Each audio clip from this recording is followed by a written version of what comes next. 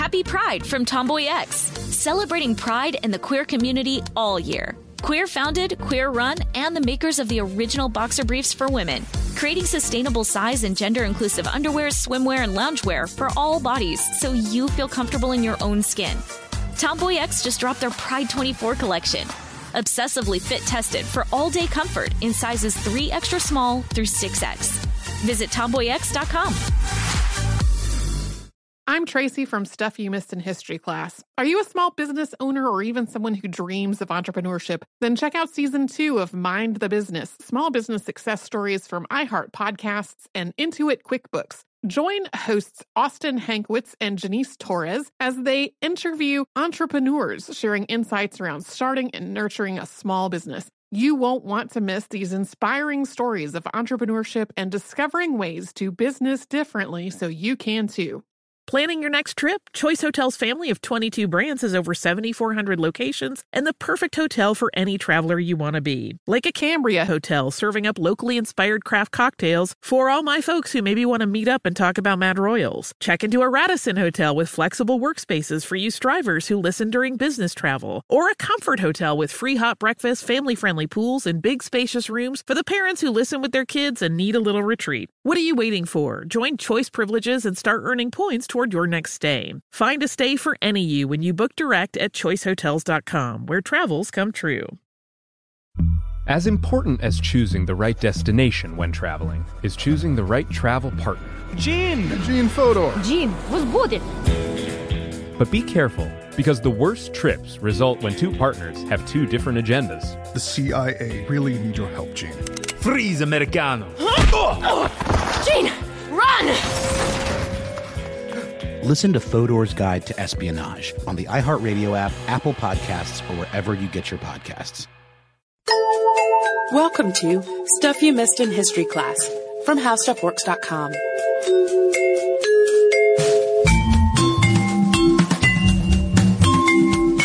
Hello and welcome to the podcast. I am Tracy V. Wilson. And I'm Holly Fry. So do you remember when we talked a little bit about BioShock Infinite? Oh, yeah. Our Living versus Virginia. We talked about race in BioShock Infinite in our listener mail section of one of the two parts of that podcast. And by the end of BioShock Infinite, the race is a little more problematic than at the beginning. Yeah. Just if you had only played the beginning. Yeah, I had not gotten to the end. By the end, there are some more nuanced layers of racial problematicness. But the reason we're talking about it today is that one of the big milestone events for the floating city of Columbia in that game is the Boxer Rebellion. During the Boxer Rebellion, the floating city opens fire on Chinese citizens and the city of Beijing, which was then known as Peking. The U.S. orders the city to stand down, and Comstock, the city's leader, refuses to do it. So when the U.S. sanctions the city and tries to recall it back home, the city secedes and cuts ties with the U.S. and vanishes into the sky. So as I'm playing the game, I'm kind of like Boxer Rebellion. I know a vague sense of what that was all about. I think we should look further into it. And let's just go ahead and say in advance that this episode is going to be pretty gruesome. Yeah. There were lots of very unkind things done during this particular skirmish. Extremely so. Yeah. And it's one of those things that when we look back at it in history, it's so violent and so gruesome that we kind of need some more historical context to wrap our heads around how we got to that point. Yeah, so, how it had ratcheted up to the point where people were willing to do some of the things they did to one another. Right. So the Boxer Rebellion, which is also called the Boxer Uprising in the West, was a gruesome, violent slaughter of Chinese Christians and foreigners, followed by a gruesome, violent slaughter of the Boxers. So really, I was going to make an image gallery to go with this podcast, similar to what we did with the Karni Mata Temple and the Hindenburg. 90% of the images that I found were of piles of decapitated bodies. So it was a pretty violent and horrifying event in human history. Yeah, and it's been a while since we delved deep into Chinese history. We did the recent episode on Empress Dowager Shiji, who figures into this event, but in terms of just the history of China and not just one figure. We haven't done in a bit. So here is some historical context for this little ditty. So China's relationship with the West had been pretty adversarial for much of the 19th century. And the hostility was coming from both sides. So broadly speaking, China viewed Westerners as barbarians or foreign devils, and the West viewed China as a backward nation and viewed Chinese people within their own borders as a problem to be dealt with or prevented. So, for example, in the United States, there was the idea of the yellow peril, and there were laws preventing Chinese people from immigrating to the United States, especially in the Western states, as well as laws preventing marriage between white people and Chinese people. And at the same time, Western nations also saw China as an opportunity. Some were looking for territory, others were looking for trade, and so parts of China were effectively being divided up among several Western nations, some leasing land from the Chinese, but others just went in and seized it. China was also being pressured into trading relationships that it didn't necessarily want.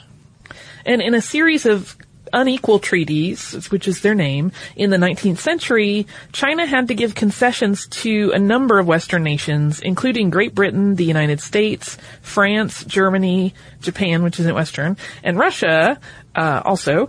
And as the names of the treaties suggest, the Western nations usually got a disproportionately better deal. Yeah, and while Japan is not strictly speaking a Western nation, it was by this point in its history accepting a lot more Westernization than China was. So Japan, in a lot of ways, had more in common with Great Britain and the United States than China did. It was kind of a bridge between those cultures. So the Opium Wars soured relationships that were already tense. The first Opium War was between Britain and China. It ended in 1842 with treaties that gave the British access to 5 Chinese ports, along with other rights. Then in the Second Opium War, Britain and France fought together against China. That war ended in 1860, and China was forced to allow a diplomatic presence from other nations in Beijing, which we're just going to call it Beijing for the sake of simplicity in this episode. Along with other allowances for travel and freedom of movement for foreigners. And this really is something of an insult to injury situation, since part of what China had been fighting against was opium trafficking. You can learn more about the Opium Wars in our previous episode, How the Opium Wars Worked, which will explain a little bit more about that particular conflict and what the factors were in that little disagreement. China's defeat in the Second Sino-Japanese War in 1894 and 1895 showed the world that the nation and its military were floundering a little bit. The military was not strong. And afterward, several nations made a grab for territory and trading rights. In addition to the concessions that it had already made to Japan, China also made concessions to Britain, France, and Germany. And Russia was also very eager to claim land adjacent to its border with China. On top of the difficult relationships that were going on at the international scale between the countries, there were also tensions between Chinese people and foreigners within the country's own borders. The influence of Western culture was threatening, and while there were clashes of cultures and religions, that really wasn't the full extent of it. The modernizations that were being introduced at the time, like agricultural and transportation technologies, cheap mass-produced goods, those were all changing the way the world worked, and it was causing people to lose their jobs. So basically, Westernization was bringing new ideas and technologies, and it was also wrecking the Chinese economy and a lot of its social systems that had been in place for a very long time. Some of this conflict was specifically between Chinese converts to Christianity and everyone else. Missionaries were really quick to defend Christians if they accused non-Christians of discrimination, and they were also pretty quick to get involved with property and employment disputes as well. This made non-Christians feel like they were being ganged up on by outsiders, and it spread the perception of Christians as aggressive and demanding bringers of unwanted Western influence. Empress Dowager Shiji was quoted as calling Chinese Christians the worst people in China. And communities that had been close-knit were starting to crumble as Christian converts stopped taking part in community activities that were tied to other religions. Converts were also ostracized, and they were cut off from community support by the rest of the population. So this was creating schisms that the whole social fabric really could not withstand. And then within the Christian communities themselves, there was some conflict. Some fracturing. Yeah, there was between like the Protestants and the Catholics. So by the turn of the century, this is where China was. It was not an easy time in China at all, either economically or socially. And it sort of seemed like China needed to make a choice to either get rid of the Westerners and to go back to the way things used to be, or to accept Westerners and Western influence into their culture. And that, of course, brings us to the Boxers, also called Yihochuan, or the Righteous and Harmonious Fists. And once they got the support of the government, that name changed to Yihutuan, so the sort of CH sound changes to a T, and then that meaning is Righteous and Harmonious Militia. So their nickname of the Boxers came from their martial arts rituals, which believers claimed they gave them supernatural powers stemming from possession. This possession gave them a sort of holy armor. And the Boxers had roots in two earlier groups. One was a society of vigilantes that had arisen after the Sino-Japanese War in an attempt to defend their own property in the absence of law enforcement or military personnel. And the other was a group of just ordinary rural people who practiced martial arts and spiritual rituals in groups in public. So it was part of their community culture. The Boxers were often poor and often from northern parts of China. And the way of life in this part of the world was really difficult. It had been marked for years by alternating floods and droughts, really poor harvests. Famine and poverty were widespread, and especially so through much of the late 1800s. And like we said before, the mechanization and modernization that was being introduced was making things worse for the average person instead of better. The Boxer movement actually started in Shantung province, which is south of Beijing, which at the time, as we've said, was called Peking. And it spread like wildfire, even though it didn't really have any kind of central leader or a power structure.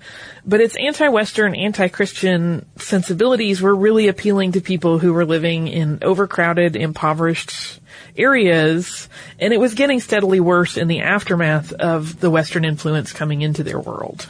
The Boxers also saw Chinese converts to Christianity as cultural traders who had turned their backs on China in exchange for a meal. This earned the converts to Christianity the nickname Rice Christians. Aggression against Christians in China started off with the spread of rumor and misinformation about foreigners and Christians, similar to the vile rumors spread about Jewish people during the Holocaust. Then it progressed to things like extortion and protection rackets, and that escalated pretty quickly into actual physical violence, with riots, gruesome killings, and rapes starting after the Second Opium War ended in 1860. The target for this violence was both the Western missionaries and the Chinese converts to Christianity. And after years of this kind of activity, things really took a turn in 1899. At that point, Italy wanted to take control of Sanmen Bay, and China said no. Italy backed down, and during all of this, Shiji was effectively ruling as the empress. She was Empress Dowager at this point. And this little victory made the Chinese government start to wonder if they could, in fact, just get rid of all the Westerners if they just took a stand. And the Boxers were there. They openly disliked and distrusted Westerners and Christians. And they essentially provided a ready resource for the government to use as an unpaid army, both by ignoring what they were up to and then later by actively encouraging them and directing them. And Shiji also knew that if she didn't handle them correctly, the Boxers could turn on her. So before they began to focus on the Christians, their goal had been to overthrow the Qing dynasty, which she was a part of, and restore the Ming dynasty. The first missionary fatality of the Boxer uprising occurred at the end of December 1899, when a band of Boxers ambushed British missionary Reverend Sidney Brooks. They stripped him naked, led him around for a while, and then killed and beheaded him when he tried to flee. Skirmishes and attacks continued to go on throughout the rest of the winter and into the spring. Western leaders tried to pressure the Chinese government to stop the attacks and to investigate Reverend Brooks's death, but there was no real success in those requests. On January 11th, in response to Western demands to rein in the Boxers, Shiji refused to label them as a criminal organization and said that they were a part of Chinese society. And at this point, the religious leaders in Beijing were receiving pretty regular reports about the violence and destruction that was happening, and was also getting closer to them. In hindsight, there was certainly plenty of notice that China was not safe for Christians or foreigners. And there were Westerners who left, but missionaries were often reluctant to leave their missions because some were running as hospitals, and they were providing care for desperately impoverished people.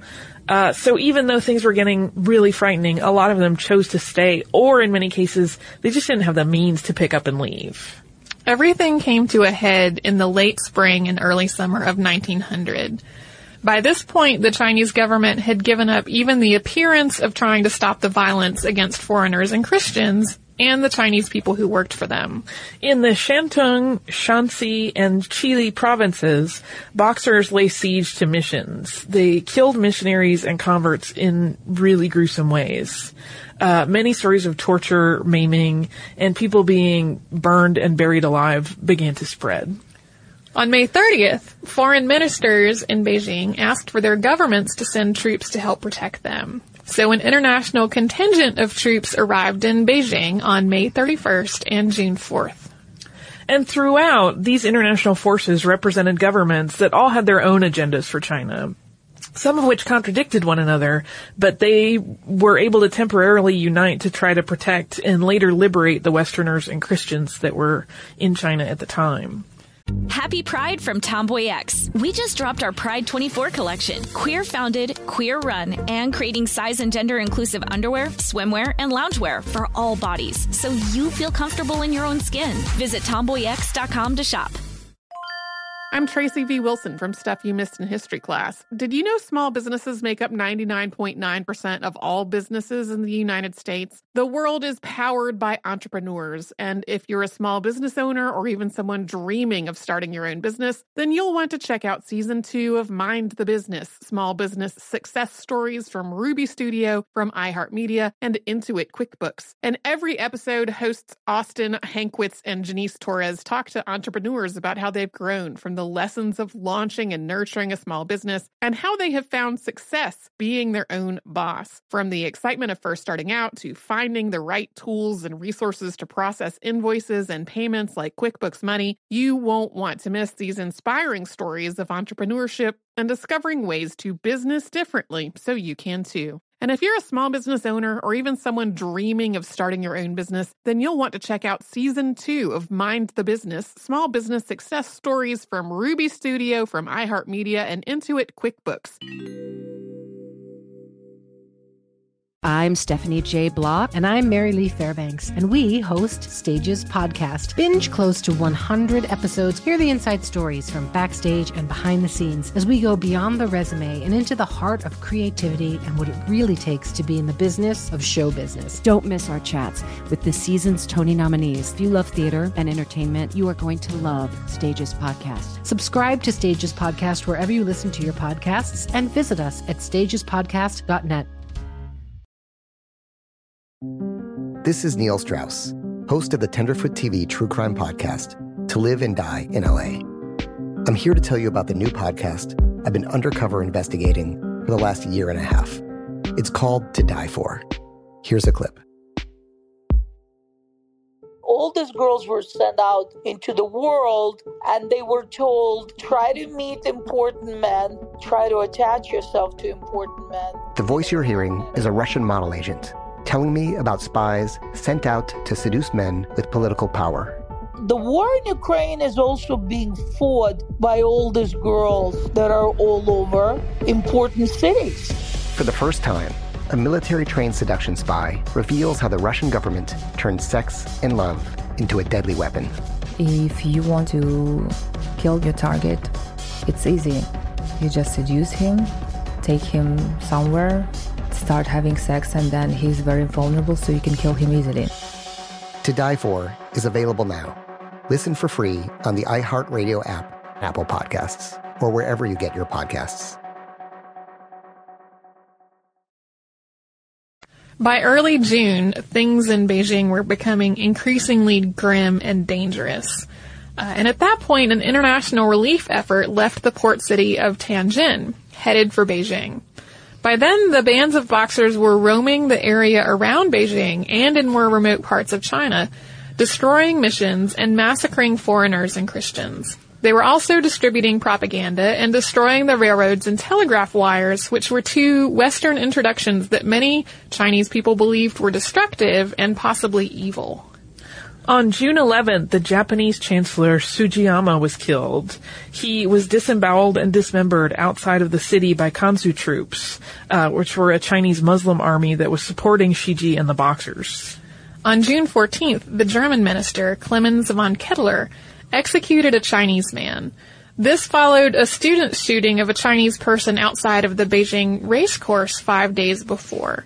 At this point, anti-foreign and anti-Christian activity within Beijing really surged. The Boxers cut the telegraph wires leading out of Beijing, and that put the Westerners that were in Beijing completely out of touch with their respective governments for a period of weeks. And this further inflamed the situation, since the governments had no way of knowing whether their people in Beijing were alive or dead, and the Westerners in Beijing had no way of getting reliable information from the outside world. So diplomatic efforts on the parts of governments did not have good information to go on, and neither did the people that were stuck in Beijing. But just before the lines were cut, Great Britain's senior foreign minister, Sir Claude MacDonald, managed to send word that they really needed help.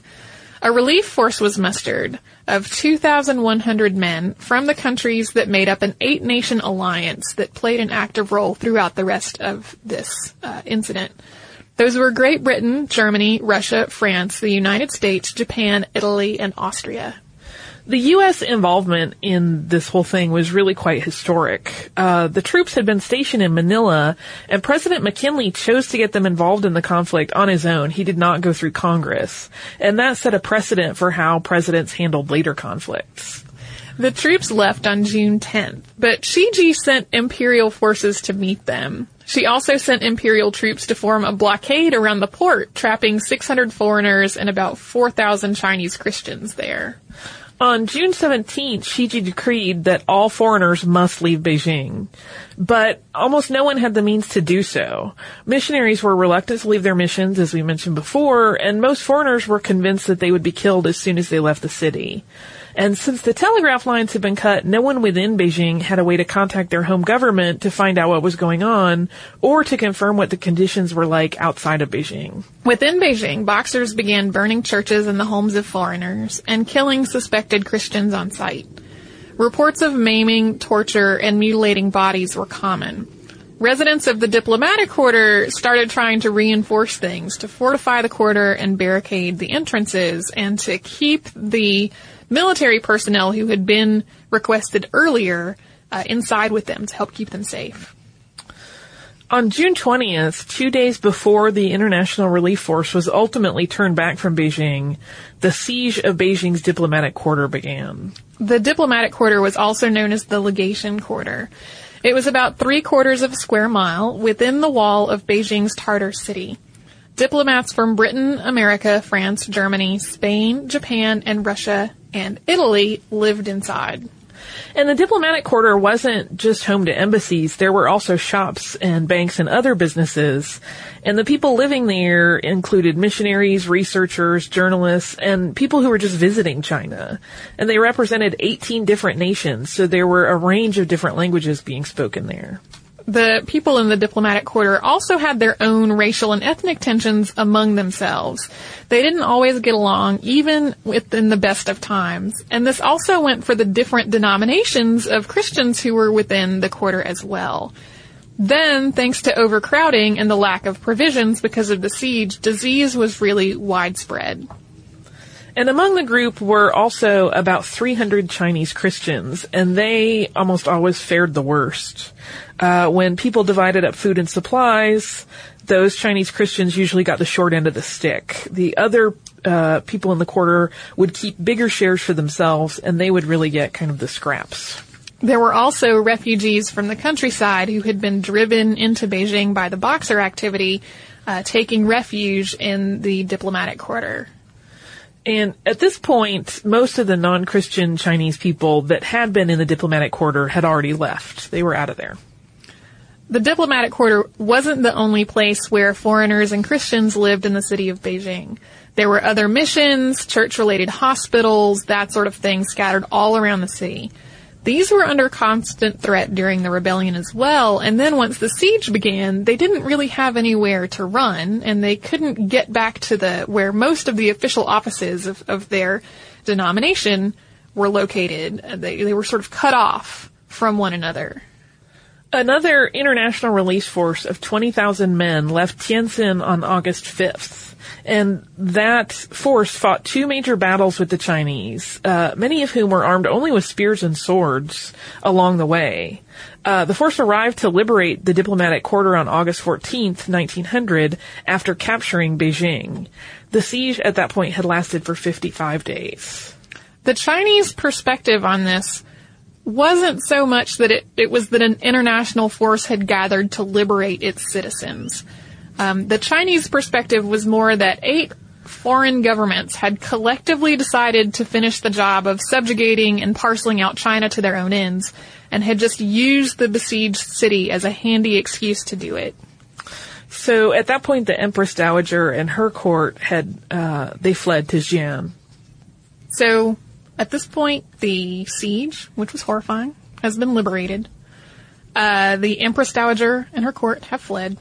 We sort of get an idea of just how many people have been killed.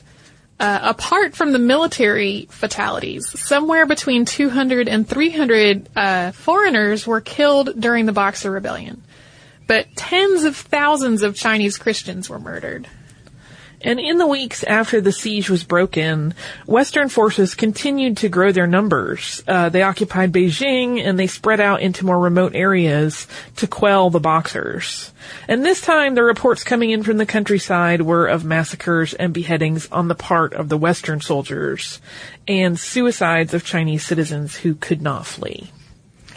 While the international response to this incident stopped just short of sort of subdividing China, the Western troops were definitely vastly better armed and better prepared than the Chinese troops, and they beheaded many of the Boxers that they killed.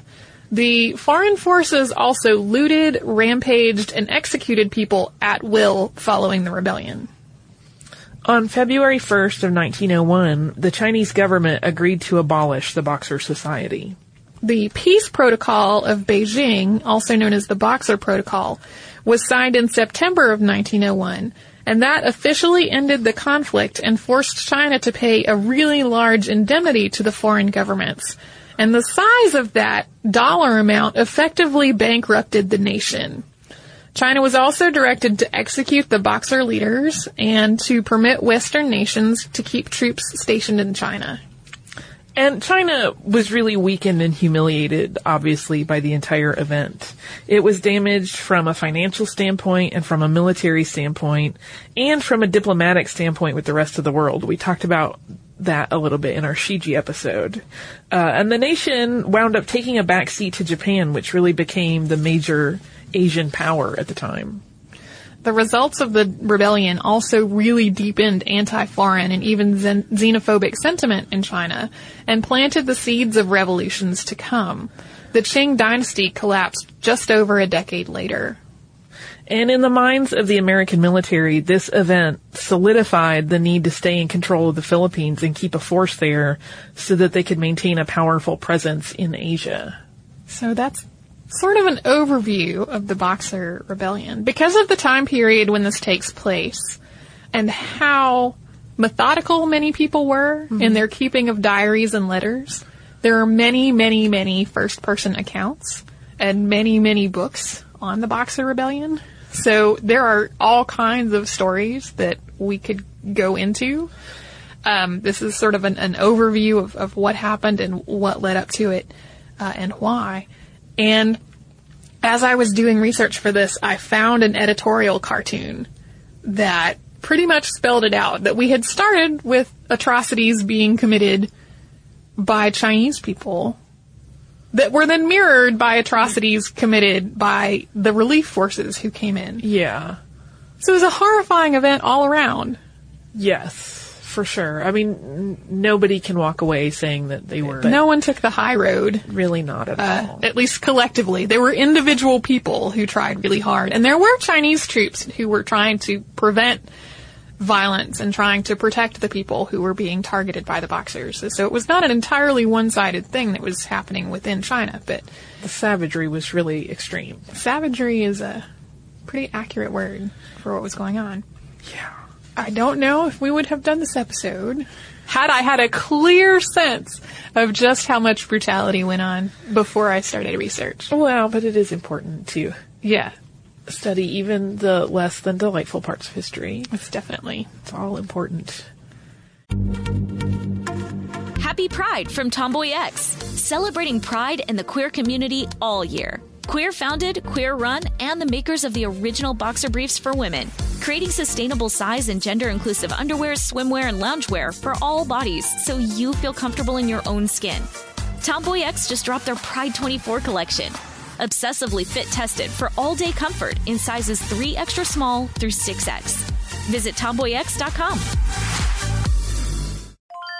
I'm Tracy V. Wilson from Stuff You Missed in History Class. Did you know small businesses make up 99.9% of all businesses in the United States? The world is powered by entrepreneurs, and if you're a small business owner or even someone dreaming of starting your own business, then you'll want to check out Season 2 of Mind the Business, Small Business Success Stories from Ruby Studio, from iHeartMedia, and Intuit QuickBooks. And every episode, hosts Austin Hankwitz and Janice Torres talk to entrepreneurs about how they've grown from the lessons of launching and nurturing a small business and how they have found success being their own boss. From the excitement of first starting out to finding the right tools and resources to process invoices and payments like QuickBooks Money, you won't want to miss these inspiring stories of entrepreneurship and discovering ways to business differently so you can too. And if you're a small business owner or even someone dreaming of starting your own business, then you'll want to check out Season 2 of Mind the Business, Small Business Success Stories from Ruby Studio, from iHeartMedia, and Intuit QuickBooks. I'm Stephanie J. Block. And I'm Mary Lee Fairbanks. And we host Stages Podcast. Binge close to 100 episodes. Hear the inside stories from backstage and behind the scenes as we go beyond the resume and into the heart of creativity and what it really takes to be in the business of show business. Don't miss our chats with this season's Tony nominees. If you love theater and entertainment, you are going to love Stages Podcast. Subscribe to Stages Podcast wherever you listen to your podcasts and visit us at stagespodcast.net. This is Neil Strauss, host of the Tenderfoot TV true crime podcast, To Live and Die in LA. I'm here to tell you about the new podcast I've been undercover investigating for the last year and a half. It's called To Die For. Here's a clip. All these girls were sent out into the world and they were told, try to meet important men, try to attach yourself to important men. The voice you're hearing is a Russian model agent telling me about spies sent out to seduce men with political power. The war in Ukraine is also being fought by all these girls that are all over important cities. For the first time, a military-trained seduction spy reveals how the Russian government turned sex and love into a deadly weapon. If you want to kill your target, it's easy. You just seduce him, take him somewhere, start having sex, and then he's very vulnerable, so you can kill him easily. To Die For is available now. Listen for free on the iHeartRadio app, Apple Podcasts, or wherever you get your podcasts. And I think you also have listener mail. I do. This is from Franklin, and it is about our episode on Sarah Emma Edmonds, who served during the Civil War. Franklin says, I just listened to the Civil War podcast that talked about women who served under the guise of men. In our culture, a woman could fight with male warriors in the open. Moving Robe Woman was a Hunkpapa warrior who fought at the Battle of Little Bighorn to avenge her brother, One Hog. Buffalo Calf Road woman was a Northern Cheyenne woman who rescued her brother at the Battle of the Rosebud. She became the hero of the battle on the Cheyenne side and had the battle named for her actions. Battle where the girl saved her brother. The Cheyenne credited her for dismounting Custer at the Battle of the Little Bighorn. Thank you so much, Franklin. That is really cool. It makes me want to do research on those. Yeah. One of the other notable events in history that keeps coming up in BioShock Infinite. We'll stop talking about it one day. One day there will be nothing else to mine from BioShock Infinite, but is Wounded Knee. Yeah. So there's lots of territory we could research in the whole realm of the military history of many Native American. Yeah, which is something, I mean, I know I never really learned that much about in school, and I think probably most other people did not. Yeah. Sometimes you get a kind of glossy, quick version. Yeah, well, and then most of the Native American history that I got in school was like local history. It was sort of in the North Carolina history year of history class. Yep. So yes, thank you again so much for sending us that, Franklin. If you would like to write to us on this or any other topic, you can at historypodcast@discovery.com. We're also on Facebook at facebook.com/historyclassstuff and on Twitter at missedinhistory. You can find our Tumblr at missedinhistory.tumblr.com, and we are on Pinterest. If you'd like to learn more about some of the historical context that led up to the Boxer Rebellion, you can go to our website and search for Opium Wars, and you will find the article How the East India Company Changed the World. You can do all that and a whole lot more at our website, which is howstuffworks.com. For more on this and thousands of other topics, visit howstuffworks.com.